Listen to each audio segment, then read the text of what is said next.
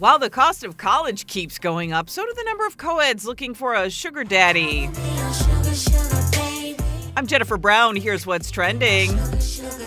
Seeking Arrangement is a website with more than 3 million sugar baby students looking for financial help. And they've now ranked the number of universities with the most sugar babies online. Number 3 is NYU. Number 2 is Indiana University. And coming in tops on the list is Arizona State with over 2,700 students wanting a sugar daddy or sugar mommy. Look around at work. Notice more women. For the second time ever, women picked up most of the job gains in December and now make up more than 50% of the workforce. The gains were seen in healthcare and education. Main reason, more ladies getting college degrees. And a movie with the stuff nightmares are made of leads the Oscar nominations. Joker nominated 11 times, including for Best Actor for Joaquin Phoenix. Netflix getting 24 Oscar nominations, including 2 for Best Picture for The Irishman and Marriage Story.